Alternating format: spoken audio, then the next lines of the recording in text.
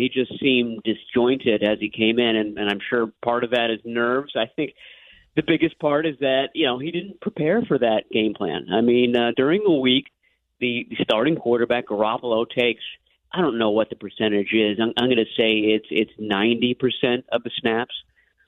So Lance was just not prepared, and that's compounded by the fact that he's a rookie, never had an extended stint before. So all of that, looked like exactly what it was, a guy coming in off the bench who was ill-prepared for the task at hand. Having said that, he's got the ability to make plays, to turn broken plays into big gains with his feet and his arm. That's what he did in training camp.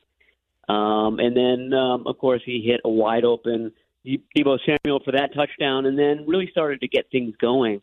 Against a Seahawks defense that was on the field a lot, that was playing in 91-degree temperatures that day, and he was wearing them down by the end of the game. I mean, if that game's 5 quarters, the 49ers might win it just because of sheer attrition and the fact that they were overpowering the Seahawks by the end of the game. So, that's what gives you a little bit of hope if you're a 49ers fan for this Cardinals game, is that Trey Lance is a handful, and he's a winner.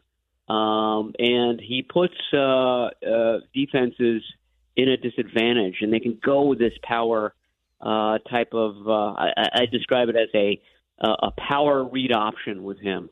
And that may be enough to at least put them in the game. I mean, I think a lot has to go right. The defense has to be as good as it was through the first 5 series of this game. The special teams needs to bring more. The special teams stunk on Sunday.